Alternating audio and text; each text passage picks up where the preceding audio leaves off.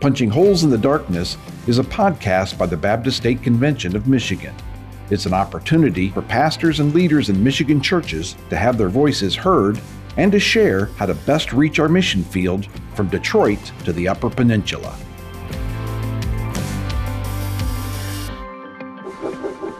Friends, I want to introduce to you one of our new partners. It is GuideServe. They are our financial partner who helps us take care of all of our nickels and noses, so to speak. GuideServe is an outsourced accounting partner for our Baptist State Convention of Michigan. GuideServe provides professional accounting solutions to churches and ministries all across the country. And they truly offer some comprehensive accounting and payroll solutions to organizations ranging from just beginning church plant to large churches and expansive ministries. And listen, if you'd like to know more about them, you can visit their website at guideserve.com or send them an email at info@guideserve.com. And by the way, if you mention BSCM, when you do, it'll be a benefit to us as well. So welcome our new partner, GuideServe.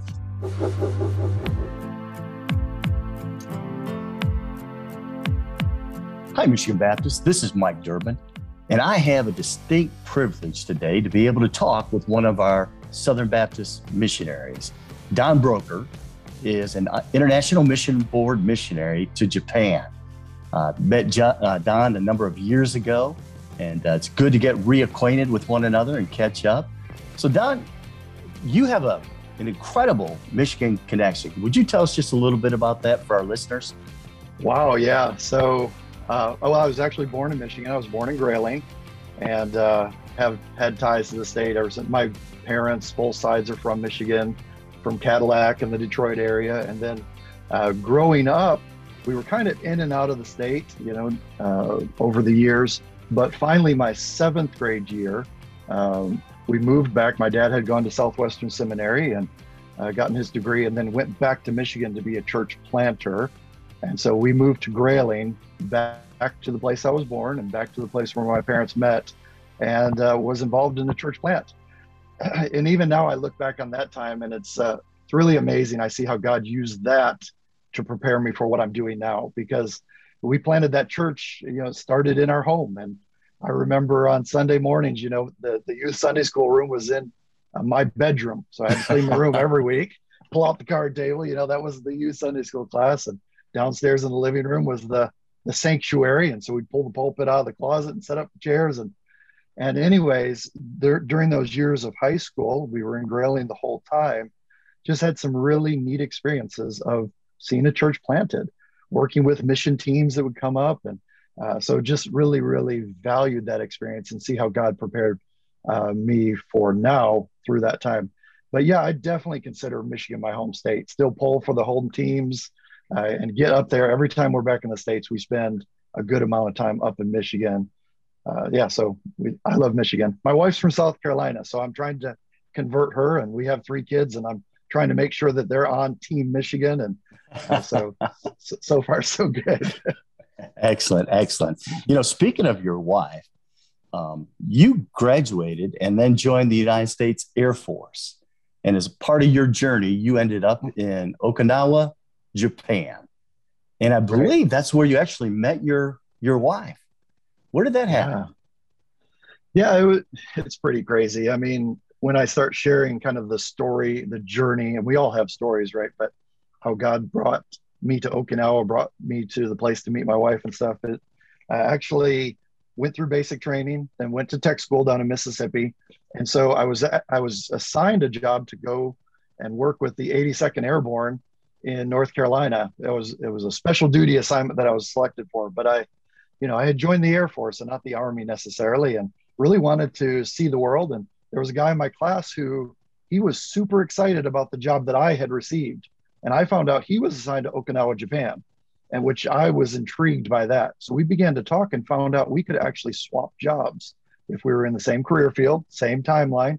And so we put in for that and actually got approved. And so I went to Okinawa, and it was just a 2-year assignment. But as soon as I got there, probably within a month or two, began to look for a church and found out that there was actually a Southern Baptist church there in Okinawa. So this church had been planted by our IMB missionaries, probably 45, 50 years prior to that. It was off base. Many, many military attended there, though. And actually, the pastor at that time was an IMB missionary. Music guy was an IMB missionary. And so I went the first Sunday, and I was enlisted just out of high school. So I was 18. And Teresa met me at the door, kind of welcomed or whatever. And she thought I was in the youth group. So she took me up to the youth classroom and said, I had to, the best I could muster in my, manly voice. Well, ma'am, I'm a serviceman. I think I'm supposed to be in the singles class. But so that was the very first time we met. But it was cool because Teresa's parents they ended up living there her parents ended up living there like 14 years. Teresa herself was there from 7th grade through a year after high school.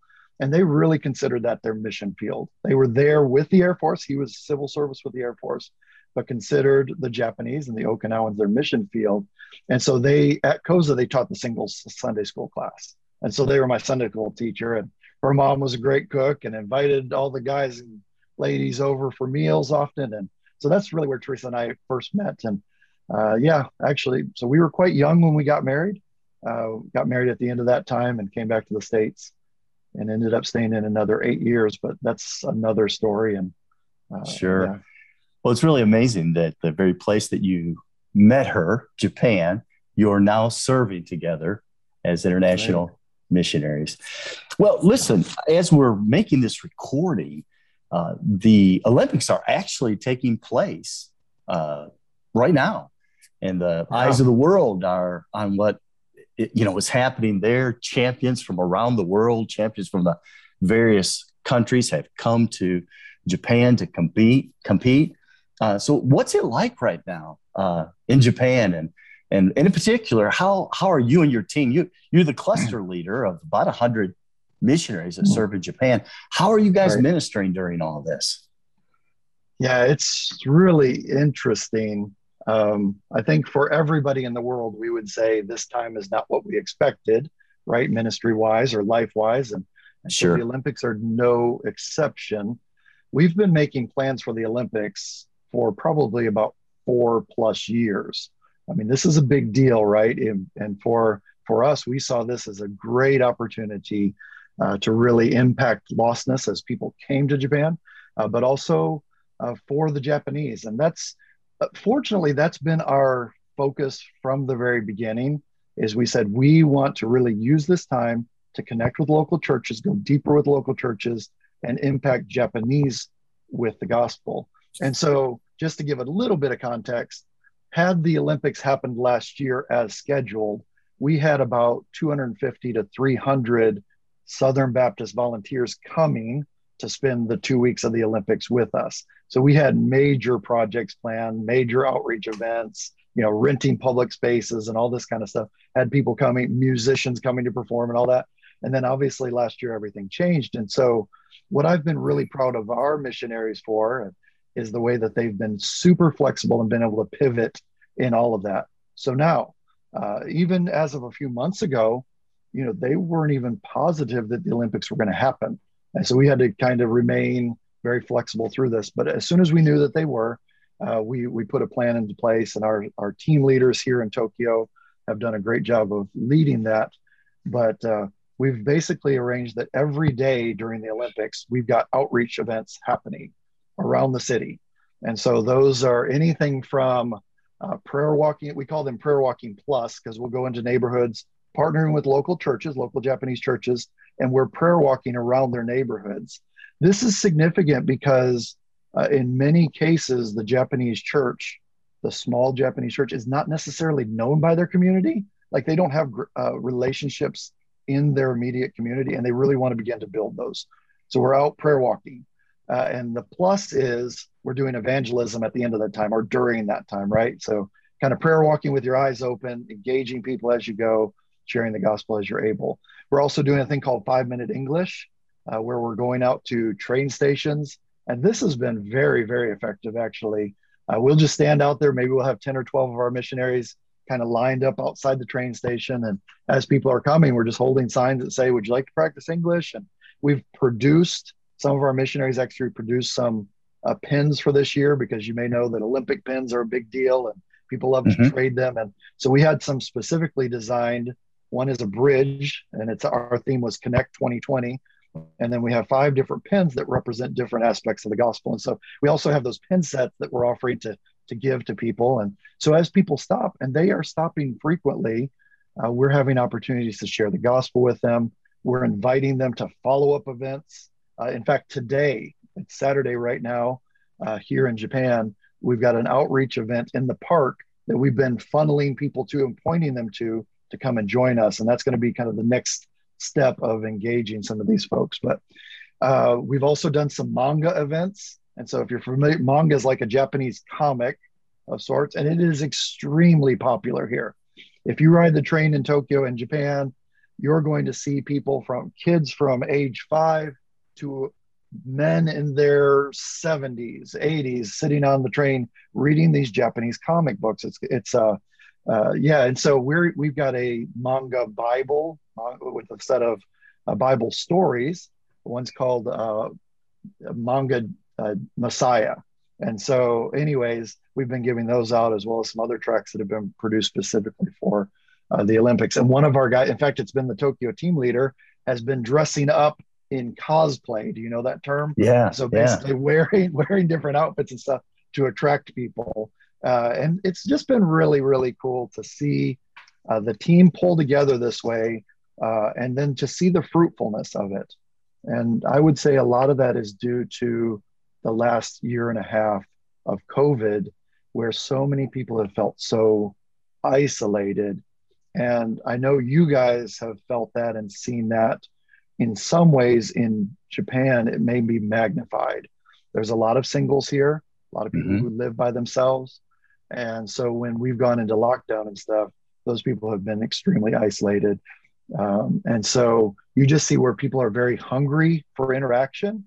And I would say ultimately, because 99% of the country is not believers, it's the second largest unreached people group in the world, they're hungry for hope. And so we've just had some really great interactions with people. Yeah, it sounds like you guys have had the opportunity to help the local Japanese churches to impact the communities around them. And that's always exciting to see happen. I was reading some articles, and one of the things that I saw, you guys have been riding the subways or the trains around the city, praying over the entire city. Can you tell us a little bit about that? Yeah, so every Tuesday, and this isn't a ministry that we started, it's one that we've joined in with some of our local Great Commission Christian partners that actually launched this several years ago. But every Tuesday morning at 10 o'clock, we'll meet up at a local station and ride. There's a loop line that goes around the main part of the city. It's called the Yamanote line. It's a circle line, right? So they'll get on and pray. It's almost exactly an hour around the loop. And so each stop has some prayer prompts that go along with it. And then every week they'll pick a different station and actually get off at that station and pray specifically for that area. But that's been a really great opportunity to invite local partners to join. In some cases, it's hard for believers to share their faith. They're really overwhelmed by the prospect of that at times. But many times we'll just begin with the challenge, can you pray? Can you pray? And so, and we know that as you begin to pray for your city, as you begin to pray specifically for the lost, the people of your community, God puts a burden in your heart and often asks you the question, like, maybe you're the one to go share. Why can't you go share with those people? Yeah. And so we've seen the desire for evangelism grow through praying together with locals. And so, yeah, that's a weekly event that has been very, very successful. And in the area of prayer, the other thing I would want to mention is there was an initiative launched probably about 2 months ago, maybe even 3 months ago, by another one of our partners, international partners, that began to call for and wanted to build 1 million hours of prayer for Japan, surrounding the Olympics, surrounding this time. And so this has gone international. Like the calls to prayer and different events and links and stuff have gone international. And it has just been amazing to see. You mentioned earlier, the eyes of the world are on Japan. I would say that God is doing something here that goes beyond the Olympics. And we've seen this the past few years, that the interest in Japan is growing significantly. People are writing me constantly. How can we pray? How can we partner? And I attribute that to the work of the Lord, that God is raising up more and more people to be praying for Japan who want to come, missionaries and short-term teams alike, to join this work. And I believe that's a great indicator that God is working and preparing to do something even greater here. So prayer is foundational. Absolutely. Absolutely. You know, this may be the single most concerted period of prayer focused on Japan and the Japanese people in all of human history. Wow. Yes. Oh, praise the Lord. That's awesome. And we are so thankful for that, because we do recognize the power of prayer. There are so many obstacles and barriers, but through prayer, God breaks those down. Through prayer, God moves in the hearts of people. So. Okay, folks, we'll be right back with a continuation of Punching Holes in the Darkness podcast.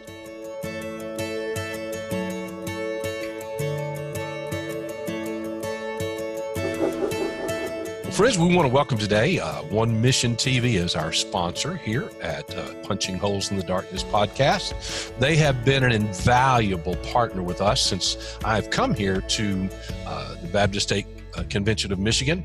What they effectively have done is they took all of our media resources and we put them together in this one neat package that One Mission TV takes care of. They're just doing an admirable job for us and have really taken us to a different level in our media work. Here's some things they've done for us. They've done web design. They can do logo design, designs for print materials, and of course, any kind of video presence and recording you'd like to do. And they've really helped us enhance our online presence as they can for you. Great guys, great partners. You will be glad you have done this. They're really a one-call media company, and I think you'll be blessed by using One Mission TV. And friends, if you want to contact One Mission TV, you can do so at info@onemission.tv. That's info@onemission.tv.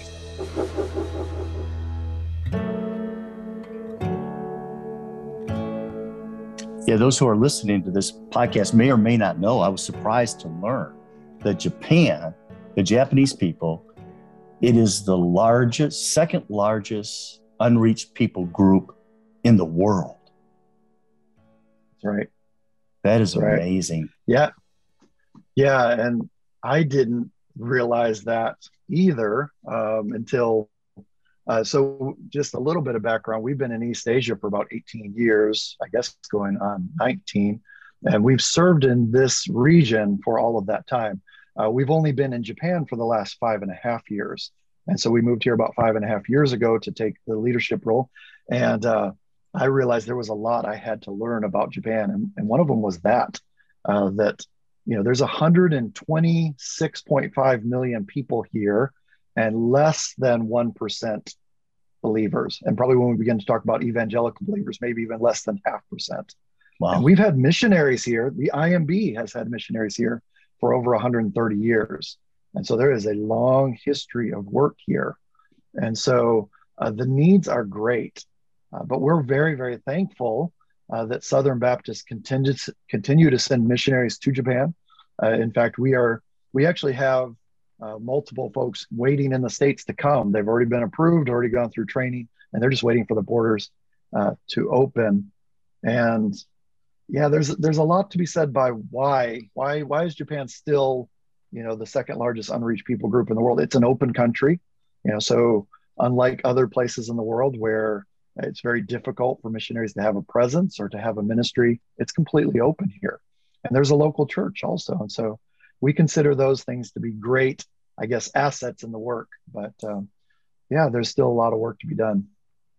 So thinking about the last year and a half with all of the COVID things that have been going on and, the shutdowns and different things that countries have had to do to keep people safe, what have been some of the challenges that the work is going through in Japan? Yeah, and I think as I share these will be there'll be some commonalities with what you guys have experienced back there in the States. And but for us, right so this would have been like March of last year when everything started kind of hitting Japan, if you will. They went into what they call the state of emergency. And so, initially when we hear state of emergency, that's pretty severe. And so that a lot of our folk, we were pretty locked down for a couple of months, only going out to the stores and things like that. And so the churches also shut down. And what we realized very quickly was that a lot of the churches did not have the technology or the means to go online. A lot of their congregations are older, 50, 60 plus, and did not have the technology to do it. So what was really cool is that God used that as an initial opportunity for us to minister to the churches. And I think even deepen our relationship even greater at that point. So some of our missionaries went into those churches, began to work with the pastor to get them online. How do you do Facebook Live? How do you get your people on? And so a lot of the churches had never done that before, but we're able to start doing that. And we're doing that week after week. Well, it's been interesting over the past 17, 18 months now. We have actually gone in and out of state of emergencies multiple times. In fact, we're in one right now. And it's kind of crazy. I actually had to begin to look at what does it mean that we're in a state of emergency? Really, that means we're in heightened measures, right? Because if you've watched any of the videos, and there's a lot of videos on imb.org showing some of the ministries that we're doing right now, people are out. I mean, the city is hopping, right? But everybody's wearing masks still.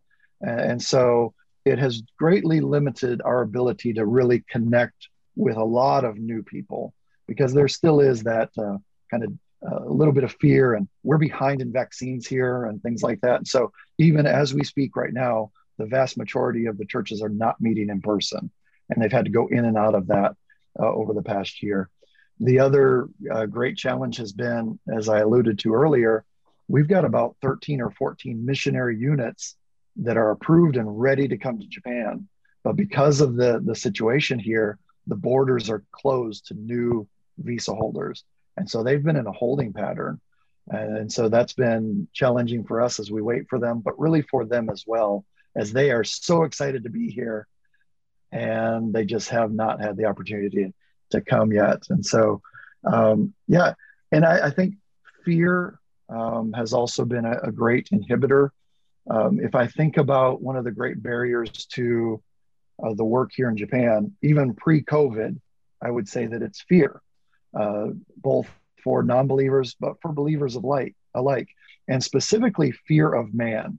Japan is a culture that it's very much built on harmony, right? And everybody kind of doing their part and respecting each other. And so people don't want to do anything to offend anybody else. And so they're always so mindful of the things they say, even the expressions on their face. They don't tend to show a lot of emotion because they don't want to bother or upset other people. And so adding in, I think the fear of COVID and everything has just really kind of multiplied some of those challenges. And so one of our teams in Kobe, they've continued to do outreach events. They actually invite people to come to a cafe. They call it an English and Korean cafe. We also have some Korean teammates. They're Korean American. And so folks who come, and these were just cold contacts that maybe they met 3 days before at the train station, gathering together in a rented space and spending a couple of hours together. But during that time, not only practicing English or Korean, but finding ways to share the gospel. And that there would just be more and more gospel conversations happening on a daily basis, and not all of them being done by missionaries and pastors, right? That the common believer is having these conversations with their friends. Because like I said earlier, Japanese are hungry for hope. They are desperate for something to speak hope into their lives. And we have Christians here that have that. And so we're just praying that they would be faithful and desirous to share that with others. Those words are just so powerful. I just kind of believe in my heart that God's touching lives Well, man, thank you so much for spending these moments with us. We appreciate the work that you're doing. Send our love to the missionaries that are there. And before I sign off, is there something else that you're just burning to share with us? I've just really appreciated, again, Michigan Baptist over the years, the way that they've invested in my life. I have such fond memories of Bambi Lake, and just different statewide events. And my parents, Don and Diane, are still up in Gaylord, and they still very much have a heart for the church. They're involved in a small church plant right now and so the churches of Michigan and the work there hold a very special place in our hearts. And so please know that we are praying for you, because the work that you're doing to reach Michiganders with the gospel is very, very important. And we're so thankful for your faithfulness in the work. So please know that we are praying for you. I think that's probably a perfect place for us to come to a conclusion. This has been Punching Holes in the Darkness, a podcast from the Baptist State Convention of Michigan. If you have liked this episode, please rate us and leave a review. That will help others to find us and enjoy these conversations too. And if you subscribe, you will be notified when new episodes are available. Join us next time as we help Michigan churches punch holes in the darkness.